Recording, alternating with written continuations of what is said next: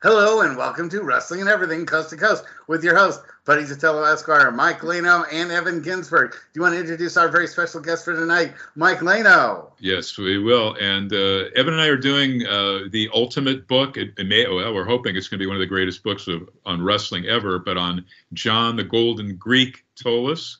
Very honored to have his son, Chris Tolos, with us. So I'm going to start, unusually, by throwing right to Evan. Ev, in New York City, or Long Island, but he was in New York City last night at, where were you, Ev? You were at the major concert at 30 Rock. I was at Radio City Music Hall to see the Swell season from the movie Once, which is a beautiful movie about street musicians in Europe. And they won the Oscar in 2008 for Best Song. And beautiful music, beautiful music. Blue-Eyed Soul. Anyway, we are honored to have Chris on board, and let me just share this before I toss out any questions. When I was a kid, my father was a New York City taxi driver, and he worked 6 days a week, 14 hours a day, and I did not see a lot of him, unfortunately. But among my fondest childhood memories, and he died when I was 20, was we would sit and watch the LA wrestling in New York on the Spanish network. And my father loved John Tolos. He just found him so amusing, the promos and the insults and, heel John Tolos. So I have these great memories of sitting with my father watching Chris's father. And then we went to Madison Square Garden to see John Tolos against Bruno, which was such a thrill for me as a kid to experience this. And many, many years later, as a quote unquote wrestling journalist, I was backstage at Herb Abrams' UWF, and I interviewed John Tolos for my old newsletter, and he was just so gracious and warm, and it was just a great experience meeting him. And so I've always just had this, sense of awe as far as John Tolos. And many, many, many years later, we're doing this book, and every wrestler and his mother seems to have a book. Here's somebody that deserves a book, okay? And Chris, I know that's a long-winded introduction or whatnot, but my question would be, what was it like to have a celebrity father who, sometimes was on the road and away? I could see it possibly being a mixed blessing. What was it like? Well, first of all, thanks for having me here, you guys, and for all the great, kind words about my dad. I really appreciate that a bunch. Life was definitely interesting, but you know what? We tried to make it as normal as possible. Obviously, there were a few bumps in the road and all, but things were pretty good. Obviously, it was hard. He was on the road a lot. Who knows, 250 days a year, 300 days a year, but he tried to get home for birthdays and definitely for Christmas. And of course, I'd get spoiled. Perhaps there was a little guilt there. So that was the good side, but in reality, he was just dad. And a lot of times if we were out and strangers would approach him, he would always deny that he was John Tolos. Wow. So, obviously he had a wrestling character that was definitely more the villain style. So he never wanted to make anything uncomfortable for myself or for my mom. I mean, I still remember he was so disliked in the wrestling world that even a couple of my teachers, I remember one teacher in particular used to give me a hard time when he found out that he was my father. Wow. He gave me a very difficult time telling me, oh, your dad's a phony and this and that. And I didn't know, back in the day, wrestling was a close guarded secret of whether it was real or whether it was fake. So when I was a kid, I only knew it as real.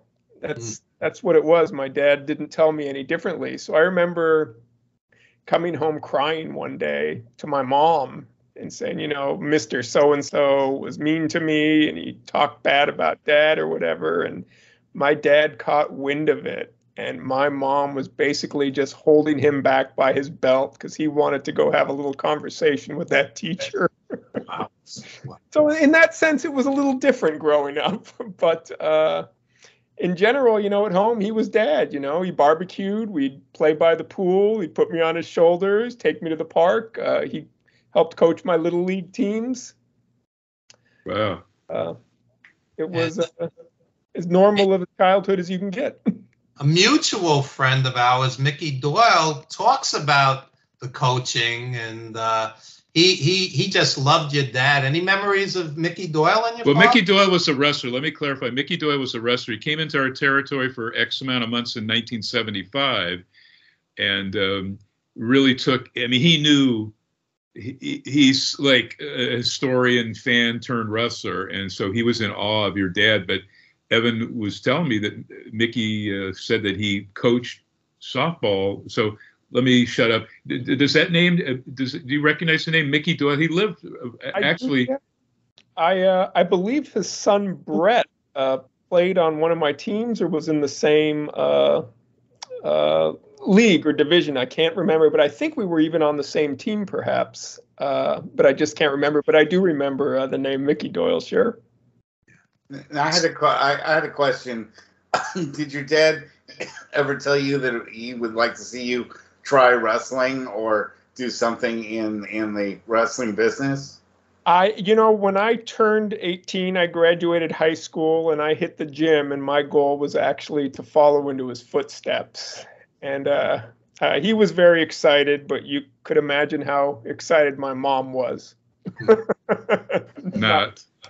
So I bulked myself up. I'm 6'5", so I bulked myself up to about 235, 240. We'd work out in the gym, and then we'd practice wrestling on the mats. But it just got to the point where I just knew it wasn't really for me. I just didn't have that love or that passion for it. But I will say it was fun. We belonged to a gym, and once in a while we would go at it in the middle of the gym, and you would just hear people screaming and trying to break us apart. And I mean, screams to call the police. It was funny sometimes. It really was funny. And did he ever actually take you to the matches as a kid? I would go occasionally because obviously the character he played, he felt a little, I'd say, uncomfortable. He didn't know safety-wise because at the time when he was still at the top of his level more there in the 70s, I was a young kid. So he didn't want people to know who I was. So he didn't take me too often. And when he did, I usually hung out in the dressing rooms. Oh, okay. Yeah. And what was your reaction when, as a kid, you met some of these legendary wrestlers? They must have been larger than life, I would think.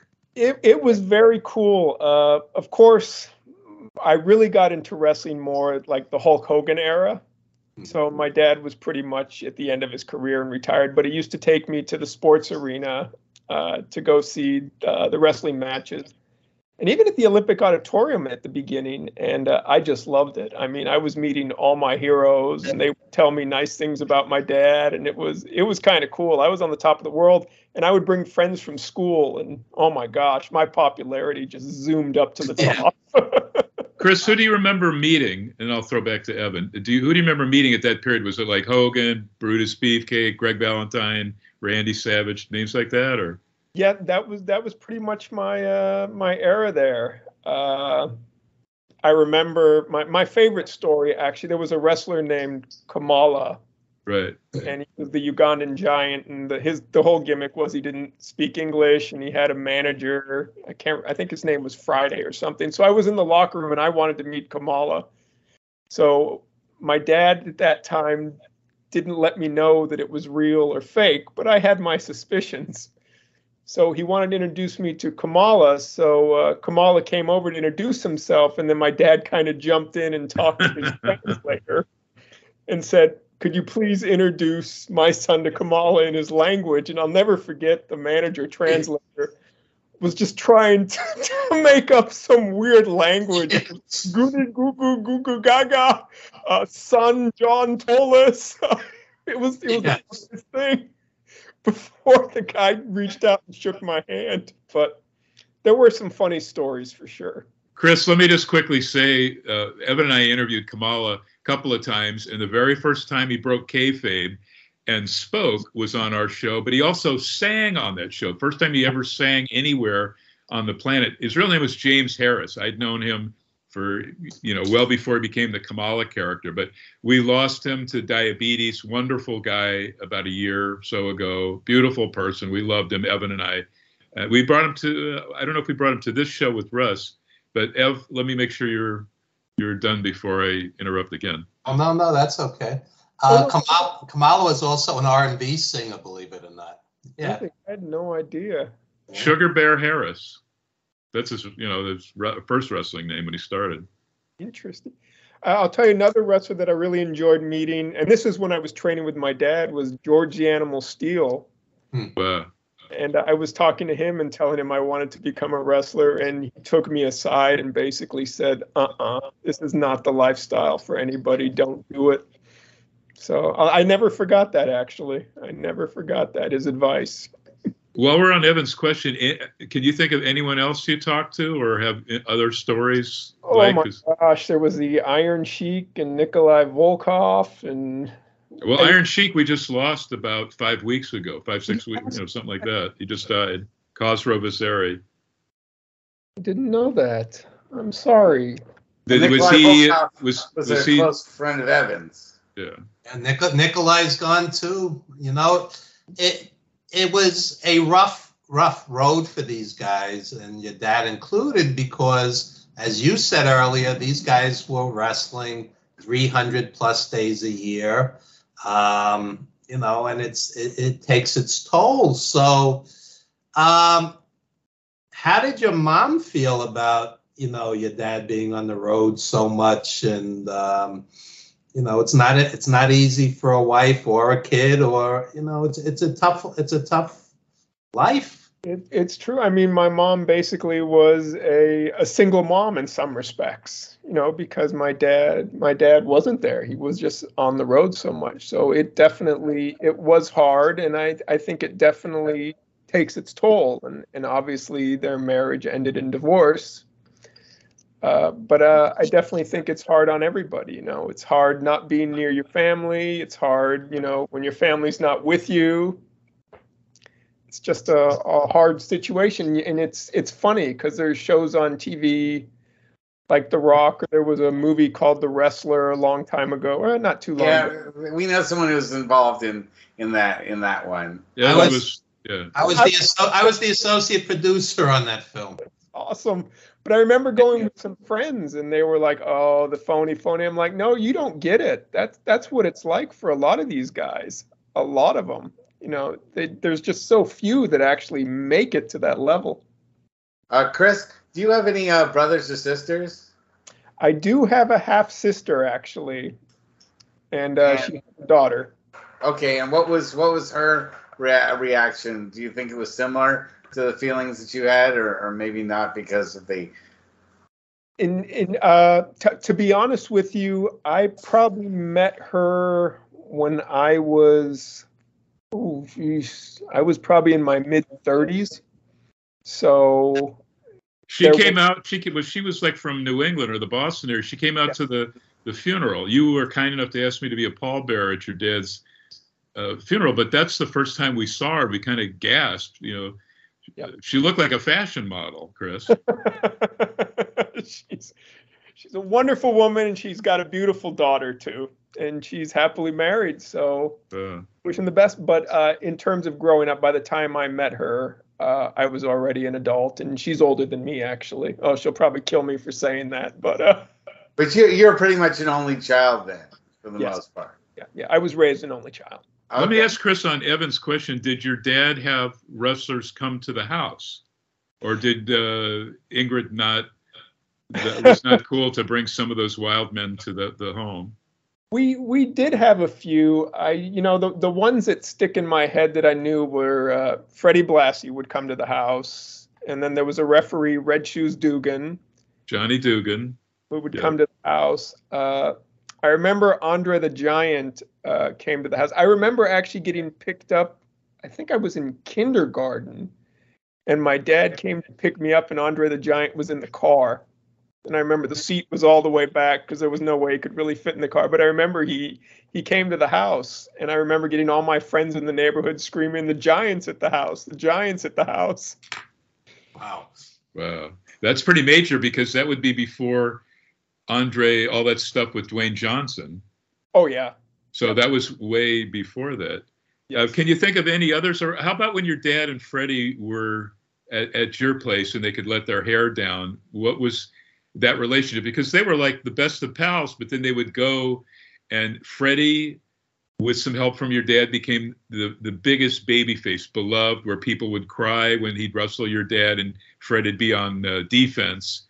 And your dad was our lead heel, mega heel, the 1971 angle for pretty much most of the year or whole year before that led to the August 1971 outdoor LA Coliseum, where they, as the main event, John versus Fred, with Fred trying to get his revenge on the Golden Greek, blew away and outdrew all of the previous record holder, Lou Thez, the god of wrestling, his California gates and his California attendance, with just that LA Coliseum near 29,000 people, whatever the legit figure was, but it was well over 28,300, give or take. And it was on closed circuit all over the city. Did your dad talk about that? Because Fred ended up quitting the promotion because he felt promoter Mike LaBelle, Eileen Eaton's son, stiffed both he and John on their paydays that they were owed from the closed circuit, which was the first, only boxing was doing that. And it was only in its infant stage with Muhammad Ali fights. But they were all over Southern California, and as far as like Fresno, San Jose, with a closed circuit of that. But then please answer if you can recall him talking about that, and then how he and Freddie were at your home, together. Right. Well, obviously during that whole time, I was basically still in a crib, so I don't, in that sense, I don't remember. By the time I remember my dad hanging out with Fred, their feud was over, and they were definitely a little bit older. But he'd come to the house and they'd barbecue and drink beer and just talk about old times, and he'd have his wife. My mom would be there. We met him once in Palm Springs, I remember, at another friend's house. But it was just kind of like normal, just conversation. They were just guys from what I remember. But I do remember talking about the issue with the closed circuit TV, I do remember my dad mentioning that even as he got older, if we were talking about a big pay-per-view event or whatever, it would come up and he'd say, I started that at the Coliseum with closed circuit TV and we got screwed. And so I think that always bothered him. I think that bothered him. What about his relationship with Mike LaBelle? Because when John started in LA, it was actually our genius booker who retired in '74, Jules Strongbow, but he was actually the promoter when your dad first came to LA in the '50s, and they had quite the great rapport. I mean, Jules Strongbow was the one that did the storyline writing, the quote-unquote matchmaking, but it was basically, he was the script writer for all of the angle, John throwing the powder, the blinding Dr. Bernhard Schwartz. It's the cut powder to stop the bleeding of boxers, because Bernhard Schwartz was the ringside doctor for wrestling and boxing. The whole, the LaBelles owned all of that in Los Angeles. And it was like January, February, we'll have the dates perfect for the book. But Fred's getting Wrestler of the Year, Most Popular Wrestler of the Year award. Your dad goes berserk, goes into Bernhard Schwartz medical bag, this was at the KCOP Channel 13 when we still had that. That was not the TV that anybody outside of Southern Cal saw. Instead, it was our second weekly TV, the Hispanic show from the Olympic on Wednesdays that was beamed back to Hispanic cities around the country, like New York, Boston, Tampa, Miami, of course, parts of Chicago. But and so Jules. So did you remember Jules Strongbow perhaps ever coming to the house, or because Fred and John had one of the longest feuds in wrestling, and they had their last match like in '81 in the what was renamed the Blassie Cage. It was basically the cage that Fred and John had worked in, but it was a tag match with an NFL player, Walter Johnson, and then I think it was Victor Rivera teaming with your dad as the bad guys, and Freddie and this green football player. So Fred would also come. He would at least drop into L.A. about once a year. Either he was on his way to New Japan for Inoki in Japan to manage, or he had family still. He and his wife Mayoko, who he met while a wrestler in Japan. That's the wife that he brought to you, the Japanese American lady, correct? Yes. Yeah, Miyoko, very sweet lady. Ev, let me throw back. Okay. Chris, any memories of your uncle that you were named after?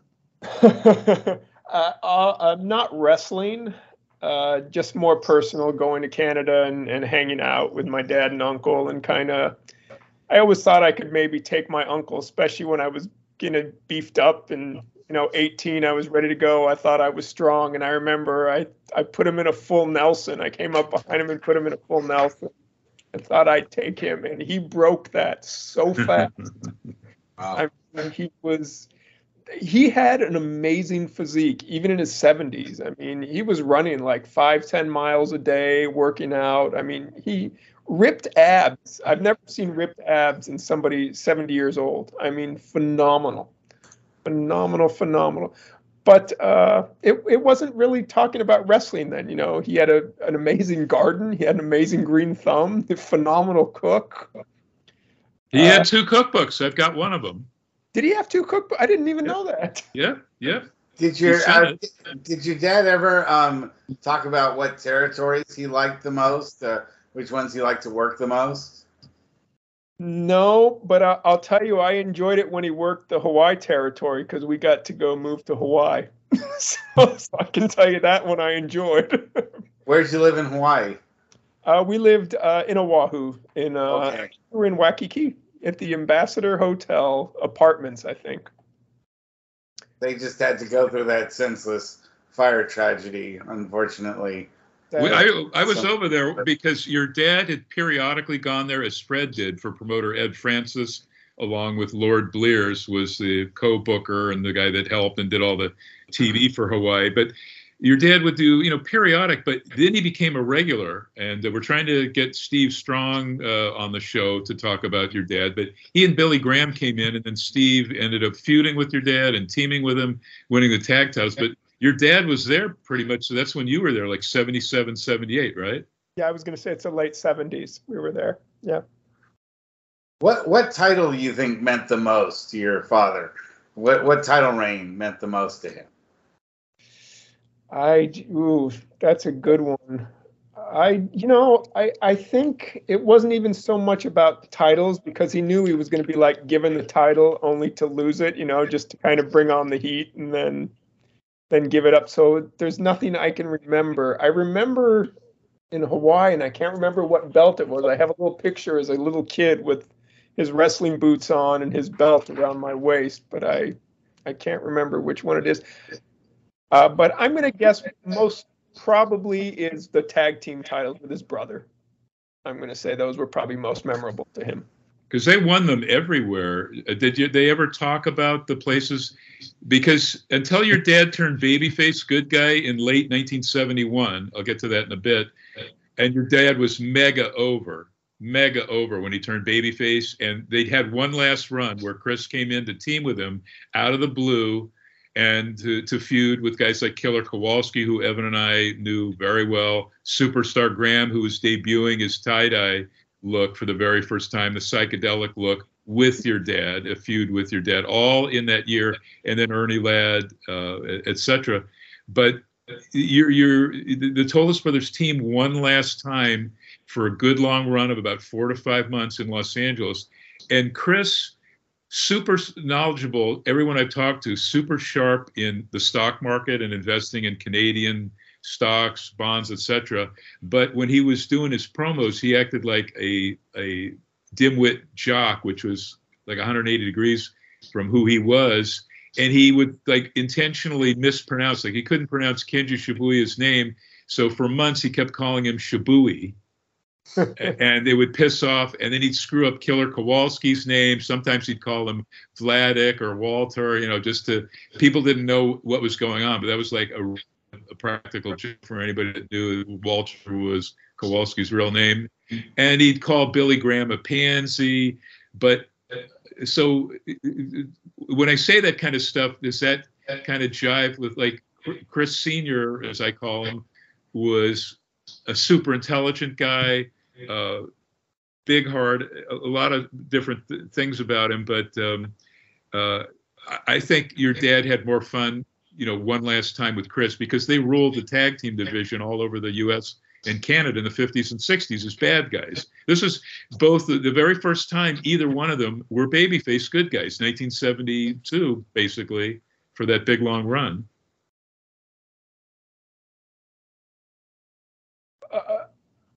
I'm sorry. Was there a question, or I didn't know if you were? Well, the question was like, we're all stunned. Chris. Oh, sorry. Go ahead.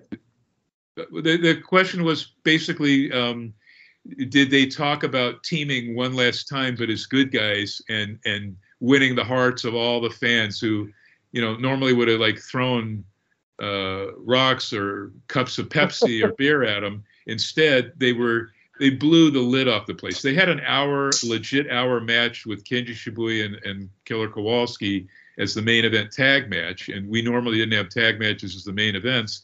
And the lid blew off the place. No pyro, no girls, no entrance music. It was just John and Chris Tolos. They were over like $1 million. Yeah. If they did, they never included me in the conversation. As they got older, they would talk about their wrestling days a little bit, but not too much. It was more just kind of, brotherly stuff, being brothers, growing up, their parents, life, that type of thing. It wasn't always all about wrestling. I guess they had their wrestling life, but then after their wrestling life, they were just people. He was my uncle and my dad was my dad, and that was it. When you guys would go up to Hamilton, I guess, was it what we were told was that Chris, that was the one big last run. Now Chris would still do lower, tier matches, kind of helping fill in at Maple Leaf Gardens, nearby shows around. But we had heard Chris kind of was semi-retired, A, because he made a lot of money with stocks, and B, to take care of your aunt. Now, I have MS. My mom and 2 uncles had it. But to your recollection, was your aunt, their sister, was she like, we were told she was wheelchair bound, and Chris was primary caretaker and also taking care of their mother. He did go home, yes, to take care of his sister and his mom. That he did. And he was loyal. He was extremely, extremely loyal. I mean, it was unbelievable what he did. Unbelievable. And John would like take periodic breaks whenever he'd get pissed off at promoter Mike LaBelle, like on a payday or whatever. But he would always tell me, hey, I'm going, to visit Chris and my sister. I'm going to do some spot shows, like in Vancouver, to see his friends Don Leo Jonathan and Gene Kaniski were running the promotion with Sander Kovacs. He would definitely go to Houston a lot, where he'd be, he'd just come in off the street, and he was in the main events with his best friend, who was playing the good guy to John's heel in Red Bastien. And John was very close to promoter Paul Bosch in Houston, which is an amazing, huge territory. And then Johnny Valentine, another friend of John and Chris's since the early 50s. Did he tell you about, because he'd be gone, but in the 70s, but that's where I don't know if he talked about going to Kansas City, Vancouver, Houston, Dallas to, do some spots at the same time, either before or after he'd go to Ontario to visit Chris. And what was your aunt's name, if you can tell us? Mary. She's still alive. Oh, really? Yeah, she's still alive, doing well. Wow. The only thing I really remember from the 70s was Vancouver, because many times my mom's side of the family, she had a lot of family in Vancouver, so I would usually hitch a ride and fly up with my dad. And so I'd stay with the relatives while he wrestled. and then he'd either go somewhere else or he'd fly back with me. But that's the extent of what I knew was going on there in Vancouver, Kansas City, Houston. I didn't know that much because, again, I was very young, very, very young. Remember, I was running their fan club, so he would feed me this stuff or mail me results and clippings. Let me just ask before I throw back to Evan and Russ, how did your parents meet? And was your mom in Vancouver? Was she originally from there before coming to LA? My mom was actually from Germany, and then she immigrated to Canada. And from what I remember, I believe they met in Vancouver. Wow. Yep. And I believe they got married in Vancouver, but I'm not 100% sure on that. So, Chris, I would like to ask you, who do you think your dad's favorite opponents in the ring were? Well, he always spoke highly of Fred. I mean, really spoke highly of Fred. But he always liked... Blassie, I'm assuming, right? Yes, Blassie. Yeah. He always spoke of... oh, gosh. Well, I know he was close friends with Vic Christie. I don't know if they ever wrestled. But that was... Your dad took one... I should throw this in because your dad, when Vic and Ted Christie were guys that kind of helped John and Chris, but particularly John in LA, like 52, 53, whatever the year was. And then when they were much older, and your dad took care of them in the nursing home. He and Jean LaBelle would go to visit them, and Lord James Blears quite a bit whenever John was in Hawaii, but particularly Vic Christie, who was a gentle rib artist, not mean ribs, practical jokes. Yes. Your dad took care of him like a dad or a grandfather.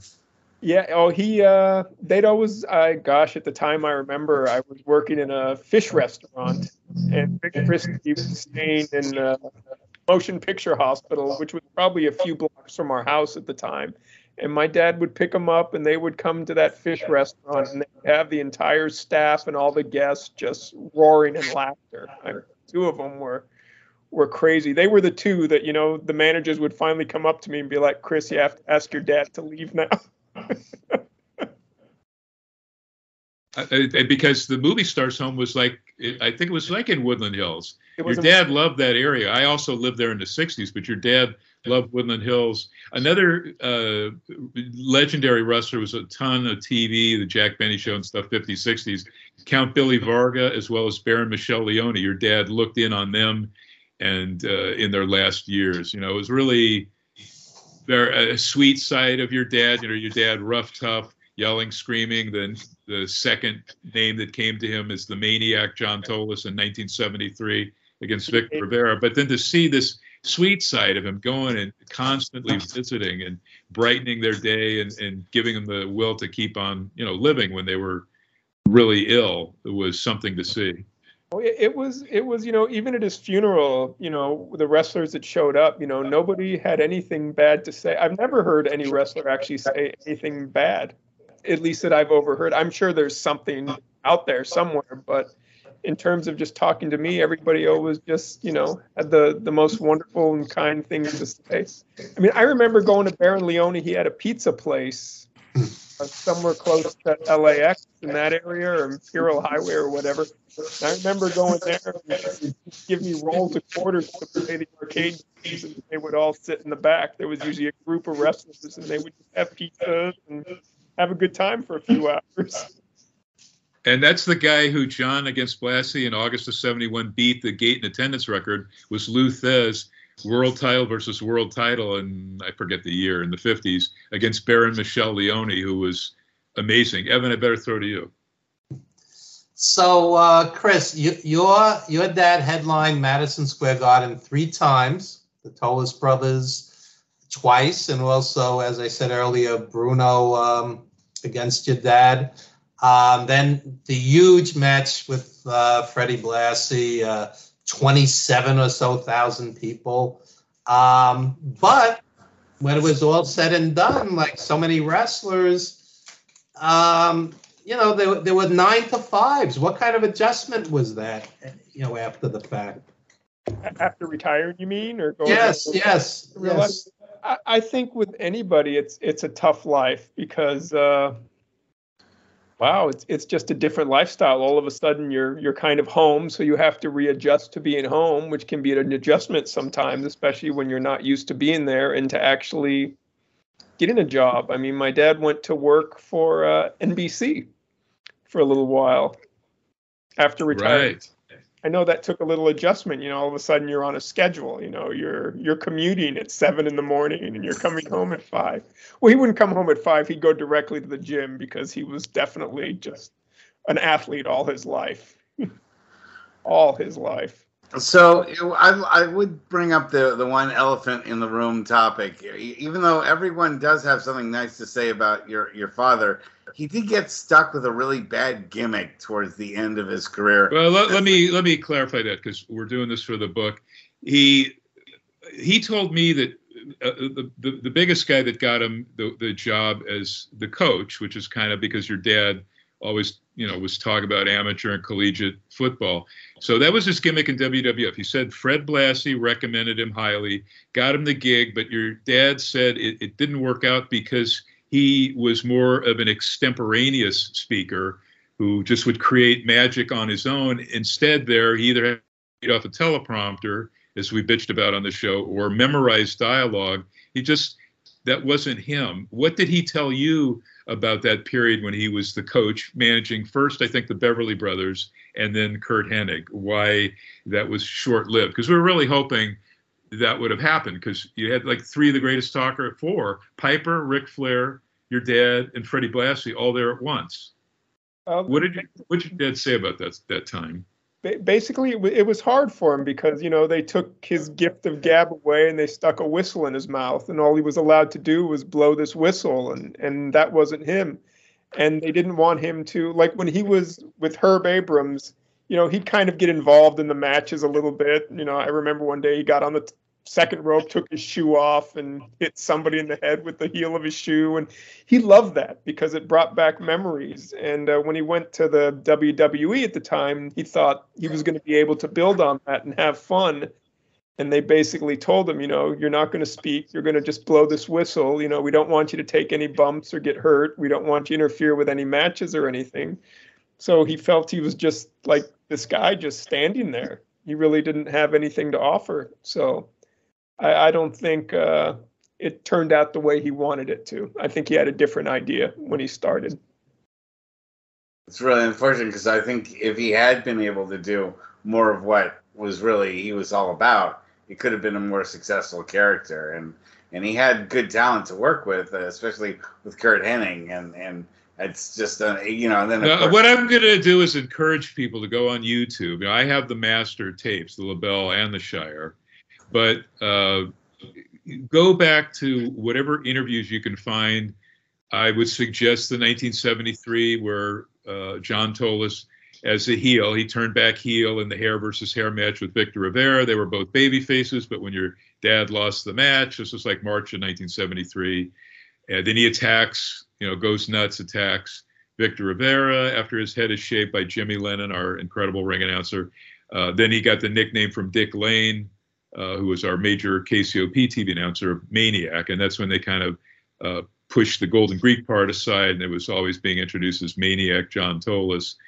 But the interview he did where he's like picking up, it was like one of the longest promos he ever did, about 14 minutes, a whole segment before commercial break, taking a bite out of different Hispanic, Mexican foods, enchiladas, burritos, tacos, and spitting it out and criticizing each one of them. And now you couldn't do it, not PC, but it was really all off the cuff, not and in it. You just straight Tolos promo.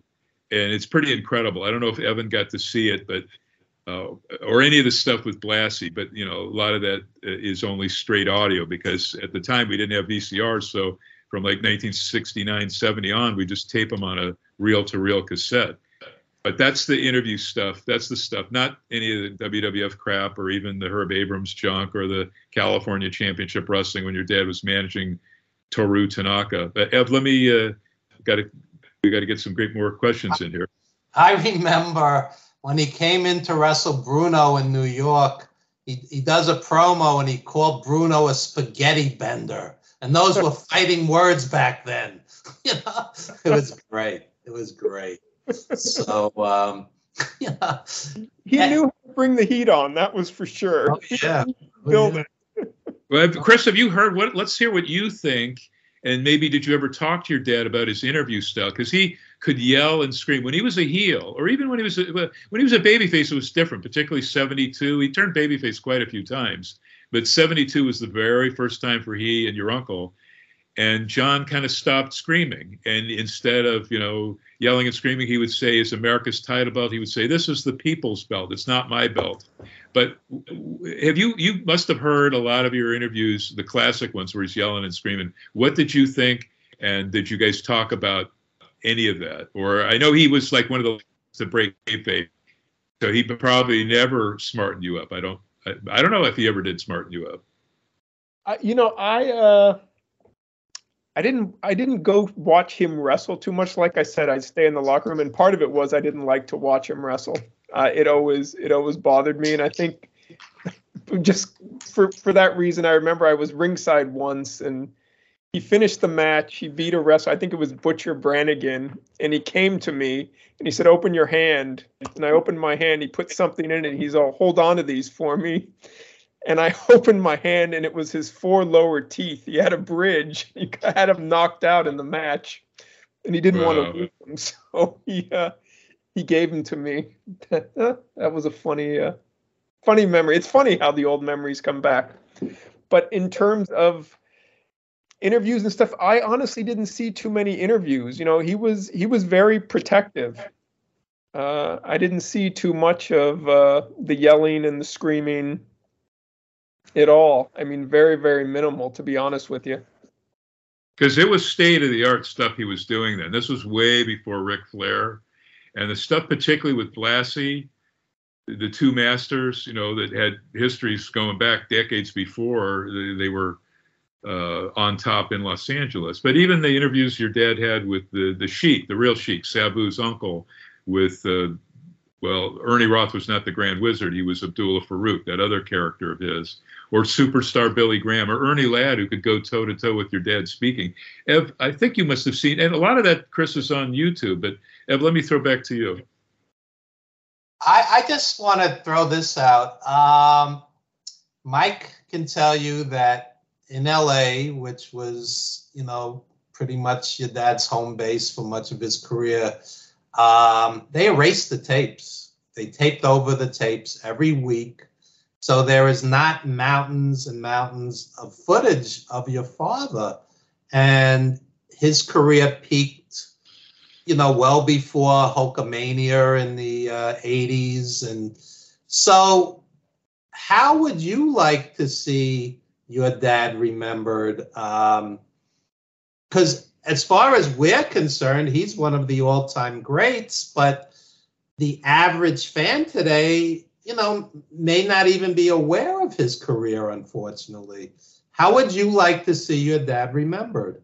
I'd kind of like him to be remembered as somebody that, kind of broke barriers in a way, in the way he spoke and the way he played his characters. I mean, he was so passionate about the profession, and he did so much for the profession. And that's actually the sad part, because yes, that always bothered him that, there weren't really many videos, so nobody really knew who he was outside of the people that kind of saw him in Los Angeles or saw the old TV or whatever. But I wish there was a way to kind of bring it back, so people could see how it started, how all these guys, you watch the wrestlers now and they're, the way they talk and all, and people think, oh my gosh, what a great talker. But there were so many great ones before them. It's just, I wish somebody could bring that up so people could become educated of the whole history of wrestling, how it progressed and who started what and where it began. And that's what our book is going to do. Your dad was one of the very first to use catchphrases. Like his infamous, he used this whether it was a face or heel. I'm going to get you, and I'm going to get you good. This is before Dwayne Johnson or Steve Austin, Stone Cold. Your dad was the very first, well more than a decade before Jake Roberts ever brought a snake to the ring. He brought his surprise box, and out pops the snake. Not versus Rocky Johnson, but against Tolos, the whatever it was, a 16-foot reticulated python. That was what was in this box that he kept wheeling out, this big, tall, vertical wooden box. And then finally at the Olympic Auditorium for their big match, Against Blassie. Snake against Blassie. And your dad had a lot of other firsts. You know, he invented the Roman gladiator death match. It was the first match I can recall before they had the later chain and dog collar matches where you would like take the guy's head and hit it on all four corners and then you would win. But the first guy to do that in a creative match was John's match in 1970, Roman gladiator death match, which he did against a number of people, not just Blassie, Neil Moskowitz, Black Gordman, etc. So that's what the book is going to do. Let me ask quickly, and then I'll throw back to Evan to end with his questions. The movie Grunt, we just lost Adrian Street a little over a week and a half ago, but he co-starred with your dad. It was like the lead billed villain. Did you go to the set, you and your mom Ingrid, to the set of Grunt, or what was that experience, if you can remember? I think the taping was like 83 for that thing. Yeah, if I remember, I did go one day. We went. And I can't remember if it was Steve Strong that got me a little gig as an extra, and they dressed me up as like a Pepsi salesperson walking through the crowds with my little tray of Pepsis as the battle royal was going on. But I do remember that. And I just remember meeting Steve Strong there. But I know there were some other wrestlers. And Danny Spivey, I think, was another one, very nice guy that I met there too. Do you watch wrestling now, Chris? I'm sorry? Do you watch wrestling? Now?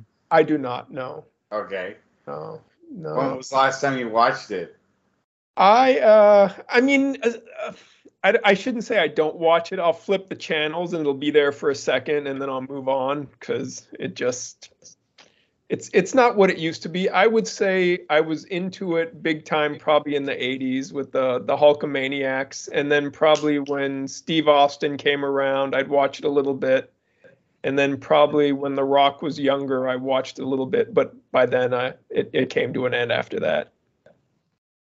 Yeah. My dad didn't even enjoy watching it. My uncle didn't enjoy watching it. Neither one were really into it at all. Hulk Hogan just turned 70 on Friday. All right, we only have X amount of time. Let me throw to Evan. Evan, I'm going to let you have all the questions now. Chris, I practice Tai Chi, Qigong, yoga, go to the gym, etc. People have to move, and you have to move in all different directions. You know, people just get caught up in moving one direction, whether it be jogging on a treadmill, riding a bike, or whatever. You can't do it. You have to be able to move in all different directions.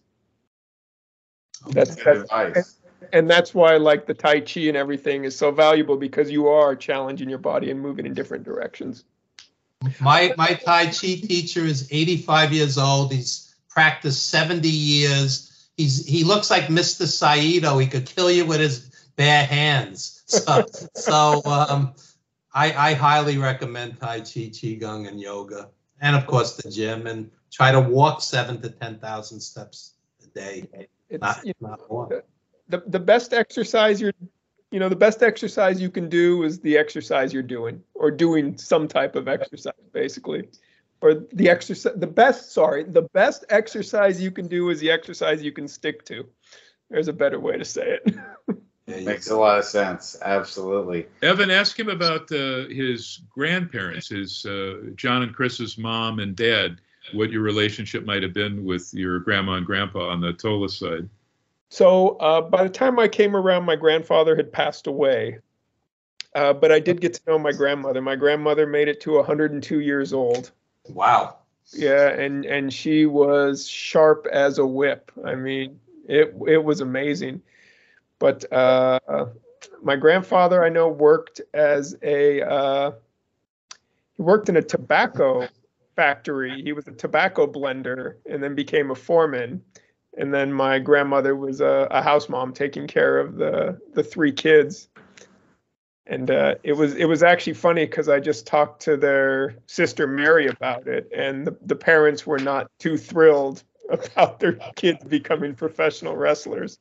My grandma used to tell me she was hoping for a doctor and a lawyer, and she got two wrestlers. Wow. What were your grandparents' names? Nick and Evangeline. Evangeline with an E, or I'm With guessing an EV. Wow. Wow. And Chris, do you still have a lot of connection with the country of Greece? Do you go back and visit it all, or? I do go back on vacation, but no family there anymore. They've all moved. Yeah. Where was the Tolos family originally? Was it Corfu or Mykonos? Where were they exactly? It was actually, if I remember correctly, it was Volos. Volos, wow. Volos on the mainland there in northern Greece. Very interesting. Well, Yep. do you have any other final questions, Evan, that you'd like to ask Chris, or Mike? Do you have anything you'd like to ask? What's your fondest memory of your dad, if you have one or two that come to mind? I honestly have to say, I mentioned it earlier, when we used to actually go at it in the middle of the health club in the gym. I mean, it was so much fun because he would play it to the hilt. I mean, it was hilarious. Those are actually just fun memories.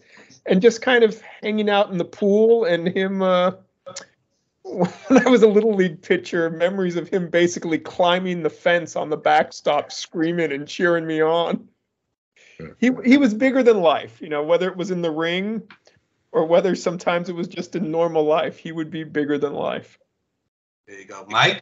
And he was, I think Blassie passed on the curse of being obsessed with tanning. Your dad, I know, every spare minute, in the wrestlers' private parking lot at the Olympic and other venues like El Monte, etc., he would go out there with the Sheik, Ed Farhat, got him one of these things where it's like a mirror thing to help, when the sun's out, you're kind of like reflecting even more of the sun on your skin. Now, of course, it'd be super dangerous. And I don't know if he had any skin issues, but I mean, when he'd come over to the Dawson house, Mark and Gary's house in Beverly Hills, he was just all about tanning. And your dad also was a jogger. Was it a jogger or running? He was a jogger. Okay. Yeah. I'll tell you, both he and his brother were always dark. Always. I mean, they were just sun worshipers. It was incredible. And then I guess with the Greek skin, they just got darker and darker and darker and darker. But they both loved it. They could spend days out there in the sun. It's great. So anyway, thank you so much for being on. Yeah, Chris, you were awesome. I really appreciate it. We're going to do a great job. And Ev, I know you'll agree with me. He wants the story of his dad told. I think we're going to do a hell of a job. We hope we do good by you. We're certainly going to try. I appreciate it. And I look forward to seeing it.